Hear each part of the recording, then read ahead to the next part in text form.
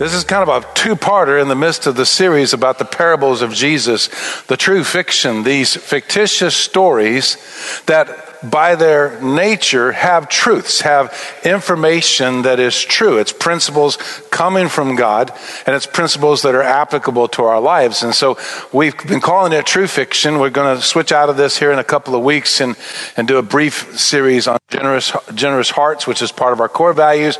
And then we'll come back in the fall leading up to Christmas. We'll continue to look at Jesus' parables. Last week, we looked at how the Father was so gracious. The Son had disappeared. He had taken his inheritance. He had gone. He had squandered it by his own confession. He came back. And the Father was so grateful that he stepped in multiple number of ways. We looked at it exhaustively last week, and we came to that conclusion of just about how loving and how caring the Father is. This week, it's actually the fourth parable. There's the one of the sheep, the lost sheep, then there's one of the lost coin, then there's the one of the lost first son, the prodigal son, commonly referred to. And now there's this one, the older son, who is also lost, even though he never left, which is kind of sad in and of itself. I'll just acknowledge that. We're going to try to stay positive with this because we've been focusing on the love of the Father. But it's sad to realize this son had been there the entire time and just failed to recognize who his dad was and how his dad loved and how his dad cared. And of course, that's in Jesus' story, but it is true in real life. As you begin looking at this part of the story, it begins in verse 25, you realize he missed it. This is a picture of how God loves, and in the story, the son misses it. But sometimes we miss it. Sometimes we can be right here. We can be in church. We can be involved in religious activities. We can be seeking and desiring spirituality, and we're right there. And we just miss. We just fail to recognize who we're with and what's taking place and what's happening around us. And so in one sense, this part becomes a bit of a comparison, a bit of a contrast. You have those who are aware of the Father's grace, and they're deep into the activities of the Father's grace. And you have this son who is outside of it. And in a sense, you have insiders and outsiders. You have believers and unbelievers who just doesn't get it. And that failure to recognize misses the love and the intimacy and the grace and the forgiveness and the hope and everything that comes with understanding who the Father is, understanding who God is, and having that relationship. I was reminded of a failure to recognize in my own life just prior to the service. We don't always call out church members. That's not totally true. But for the most part, we try not to do it. But one of my dear and precious friends is back with us in the house. She's been online with us for months because of some health issues. She's back in the house for the first time today. Dorothy, we're so glad you're back and glad she's here. As she came in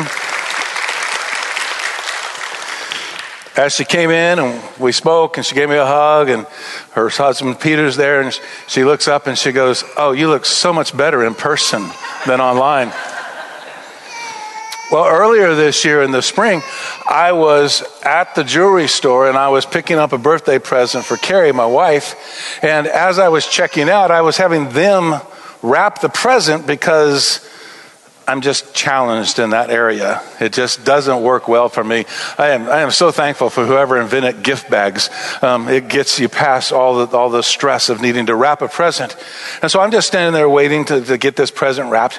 And this older couple walks in, and I thought they looked kind of familiar, and I'm thinking about it, but I didn't immediately recognize them. And I started talking to them, and that happens with me a lot, and lots of strangers in lots of strange places. And it was their anniversary.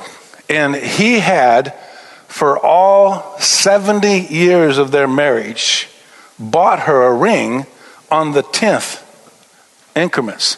So she was in there to get her 7th ring. Sounds like a, toy store or somebody's story or fiction. She's getting the 7th ring. And we're talking about it, and we're just kind of visiting. I'm standing there waiting for it to get wrapped up and stuff, and just trying to congratulate them about their anniversary and about all that was taking place. And I kept thinking, gosh, they look familiar. But I mean, I know lots of people around town and stuff. And so I just kind of blew it off. And I finally got done with my transaction. I'm getting ready to walk out of the store when she looks over her husband. And I don't mean this to characterize a particular age group, but they were louder than anybody else in the store because they were trying to hear one another. And she looks over her husband and she goes, "That guy looks just like our minister." And I'm just kind of cringing. I mean, I'm almost to the door. And I'm like, okay, they did look familiar. So I come back in and I start talking to him and I visit with him. And I said, "I heard you say that."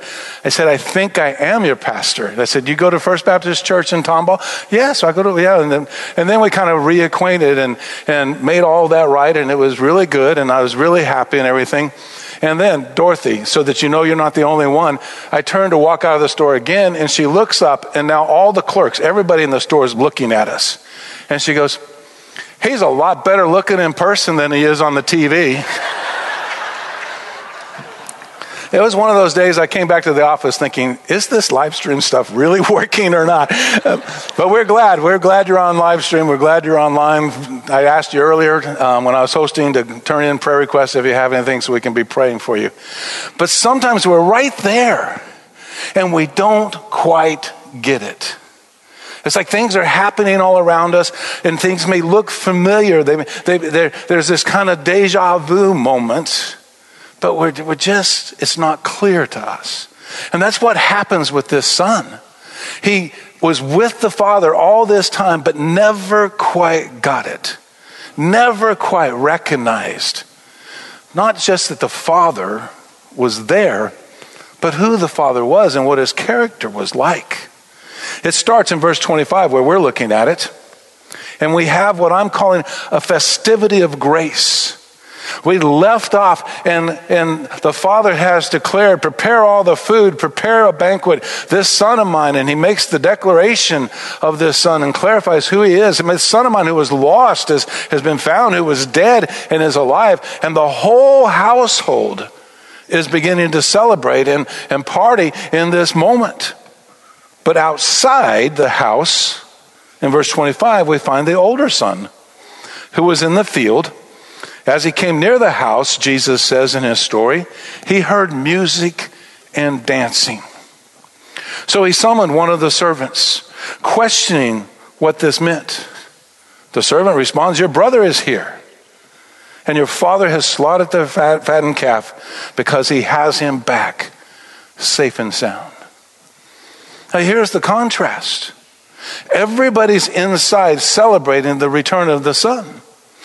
The elder son, for whatever reason, he's outside. Maybe he worked late. Maybe there was an issue that happens in agriculture all the time. Maybe that was taking place. But nonetheless, he's missing the festivity of the grace. He hasn't seen this moment of reconciliation. He hasn't seen this moment of forgiveness. He hasn't seen this moment of love. He's just missing.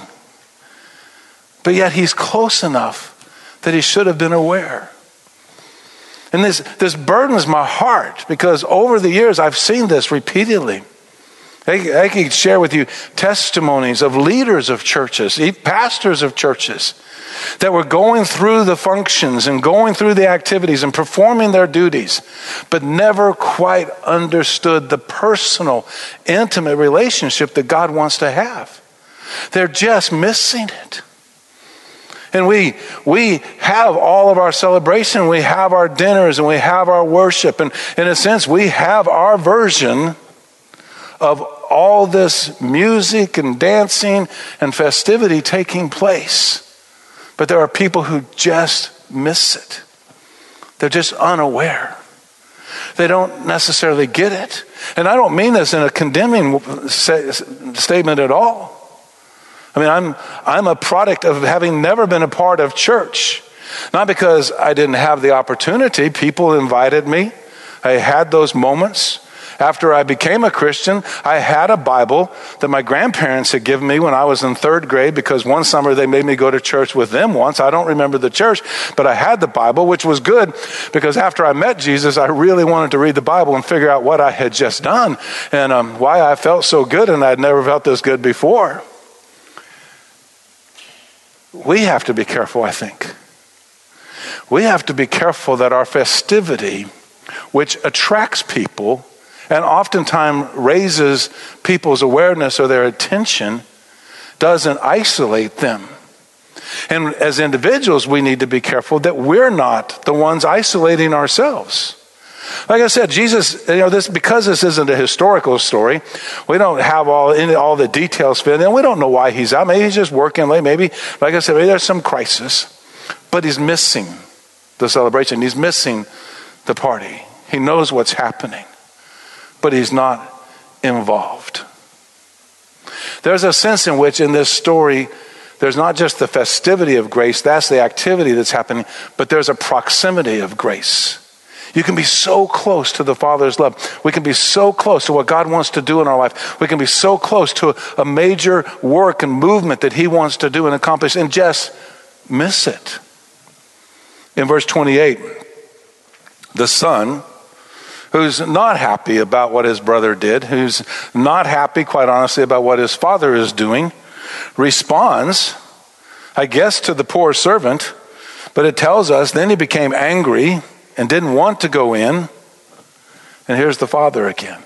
Now remember how the father waited and watched, in a sense pursued the prodigal son, this son who had gone off and squandered and wasted everything.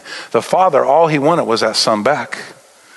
Here's the father who now comes out and pleads with him. It makes me wonder sometimes if in the middle of our activities, our festivities, our celebrations, if sometimes God just kind of leaves us behind and goes somewhere else, because he's always looking for the one who's missing the party. I'm thankful. Because of my background, I'm grateful. Because while I had very limited proximity to things of God, he pursued me. He pursued me through good friends who helped me understand his love, who helped me understand my sin and what it needed to be done and how it was dealt with and how Jesus died on the cross. They helped me grasp all that so that I could make a simple decision to be inside instead of outside, to be a believer instead of an unbeliever, and trust in Jesus and know Jesus. I don't want to be in the proximity of grace. I want to be in the middle of grace. And God leaves and brings his proximity to the lost. The son's angry, he's not going inside, and the father comes looking for him. He comes wanting him to understand. And literally the word there, pleading, it gives that image of just constant appeal. Please. I mean, you can imagine it. You can feel it if you're a parent. You may have experienced it if you're a child. Please just come. I think it's a natural instinct of human fathers and mothers, of course, to want to be with their children. In almost all cases, there's always exceptions to everything. There is a desire. You've heard it. Your parents ask you to come home. Your parents ask you to visit. They want to be with you. Our Heavenly Father created us in his image. I don't know why it's such a surprise to some church people that he acts sometimes the same way we do, because in reality, we're acting like he does. Our Heavenly Father is no different. He wants to be with his children. He wants to be with his creation. The whole death, burial, and resurrection of Jesus is his opening a pathway so that we can be with him. Yes, he's majesty, and yes, he's glorious. But he never takes his majesty and glory and usurps his intimacy.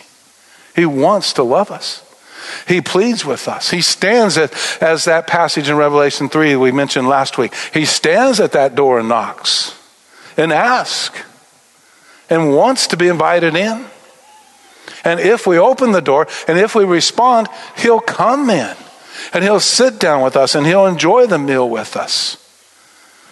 The proximity of grace isn't enough. Being in the atmosphere of grace isn't enough. It's a better place. It's better to be in the festivity, in the party, than outside, angry and upset. But God wants us in his embrace. So the Father pleads.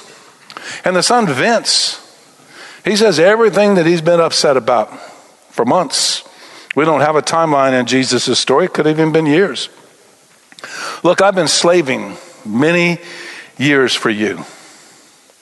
I have never disobeyed your orders. Yet, you never gave me a goat so that I would celebrate with my friends. But when this son of yours, who has devoured your assets with prostitutes, when he comes back, you slaughtered the fattened calf for him. The problem with the proximity of grace is we don't see the Father's heart. And so we begin to tally up what we think we've missed, when in reality we didn't miss it. I mean, let me just ask candidly, don't raise your hands. Does church feel this way sometimes? I've been volunteering for many years. I have never disobeyed the commandments. But you never threw a party for me. When does the festivity of grace and the proximity of grace become a burden because we don't understand grace? Oh yeah, there's discipline and there is that part of who we are. Absolutely, all the time. But sometimes we just begin to feel maybe a little unappreciated, unhappy, and yet we're right there. We're just not totally making the recognition. It's like spirituality now. Church becomes this deja vu moment when it seems familiar, or maybe it seems too familiar because I've been doing the same routines over and over again, and I'm just failing to understand how deeply the Father loves me. How deeply God wants my heart. And God knows when he's got our heart, he's got the rest of this. He's got the service. He's got the obedience. He's got the discipline. But what he truly wants is our heart. He wants to know us and be with us. Being close to grace isn't the same as being in grace. The most encouraging part to me in this passage is the same as the other son, that availability of grace. The Father's response is simple. Son, you are always here with me, and everything I have is yours. Nothing changed. You've always been here. You've always been loved. The truth is, all of my resources were always available for you. You could have had a goat. You could have partied with your friends. You could have brought them over. You could have had a sleepover. You could have had a game night. You could have come and watched movies. You could have come and streamed on my TV. You've always been here, and I've always been here. It's always been available. What the Father is subtly saying here is you're missing it, not because I denied it from you, but simply because you're missing it. Open your eyes. Be willing to go in where the music and dancing is taking place. Open your eyes and hear my voice pleading. Know me and be with me. I think sometimes the hardest decision to become a follower of Christ is for the person who's actually basically good. A lot of us, we didn't have that issue. There was no doubt in my mind when I trusted in Christ that I needed forgiveness. That was an extremely settled issue. But sometimes you have been good all your life. Sometimes you haven't made major mistakes. Sometimes everything's worked out. Sometimes you've got the 4-year diamond pin at your company and you've always been good and faithful and you've got the pension. And sometimes you've done everything. You've checked every box off. You've attended every activity. You faithfully gave to the church. But have you experienced and known the love of the Father? Because his grace is available in our lives and in our hearts. This moment, it's not just an activity on the calendar. It's a moment to reconnect, to step into the availability, to believe and to trust. The Father goes on to say, and we had to celebrate. We had to rejoice because this brother of yours was dead and is alive again. He was lost and he is found. The sad part is when we contrast it, this son, who the Father is talking to in this moment, is just as lost. And he's just as dead. He just never left home. To have been there the whole time and never known the love of the Father. Both sons made the same decision. The consequences are different and the physical environment is different, but the hearts are the same. And what's it going to take for this son? Because Jesus ends his story here. We don't know the conclusion. For this son to say, look, you're right. You know, I've been living here the whole time as a son, but I've been acting like an employee. That's what the other son wanted. The other son was hungry. He was destitute. He said, okay, I'm going to go back. I'm going to apologize to my dad. I'm going to ask him to forgive me. But I'm not going to ask to be a son. I'm just going to ask to be an employee. If he'll just hire me and give me a good salary, I'll be happy. This son has the good salary. But he's failing to come back, at least at this point in the story. I like to fill in the end myself. I can't do that. I can't add to Scripture. But in my heart, I want to believe this son looked at his dad and for the first time saw the light in his dad's eye and recognized and said, Dad, I know. I may have always been here, but I didn't know you. And now I want to know you. I want to be with you. I want you to be in my life. Our faith is about so much more than our activity. And it all resides inside of us. Do we know him? Is he our best friend? That's what he desires. Ironically, Jesus told the disciples on another afternoon, I don't know if it's before or after this, we don't know the timeline that clearly. He told the disciples that day, look, you know what? I'm not going to call you servants anymore. I'm not going to focus just on what you do. I'm going to call you friends. I want all of us to leave today knowing that we're friends with God. And it's great that friends serve, but the motivation's completely, absolutely different. God wants us to be that close. We're going to worship and close out in a minute. I just want us to take a moment to pray, and maybe we'll just do that silently for just a moment. And just simply let God know. I want to know you. I want to be with you.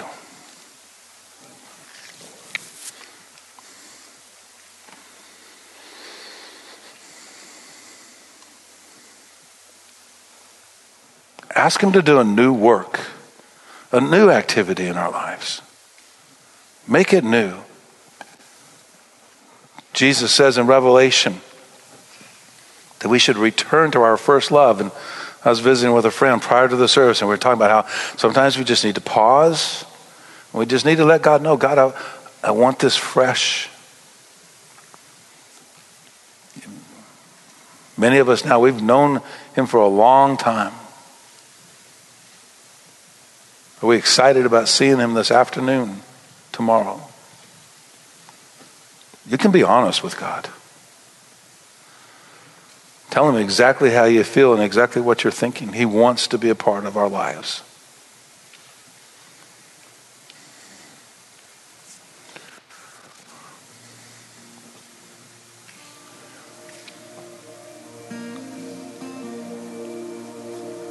Father, I know in my faith, I struggle at times because my relationship has also become my career and my vocation and my energy and strength. But I don't ever want to forget that it started with your love and it will end with your love. Whether that's in my deathbed or it's when you return, what is ahead for me is living in your house forever. I love you. I want to know you in a new and a fresh way.